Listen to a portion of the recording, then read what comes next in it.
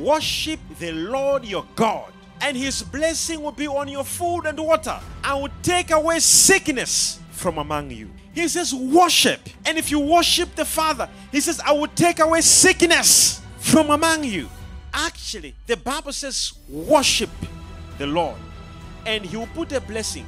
The Bible says worship the Lord, look at that, and his blessing will be on your food and water.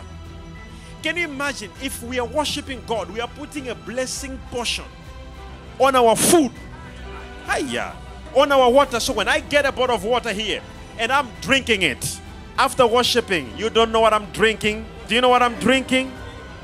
Do you know? He said, I will put a blessing in your water.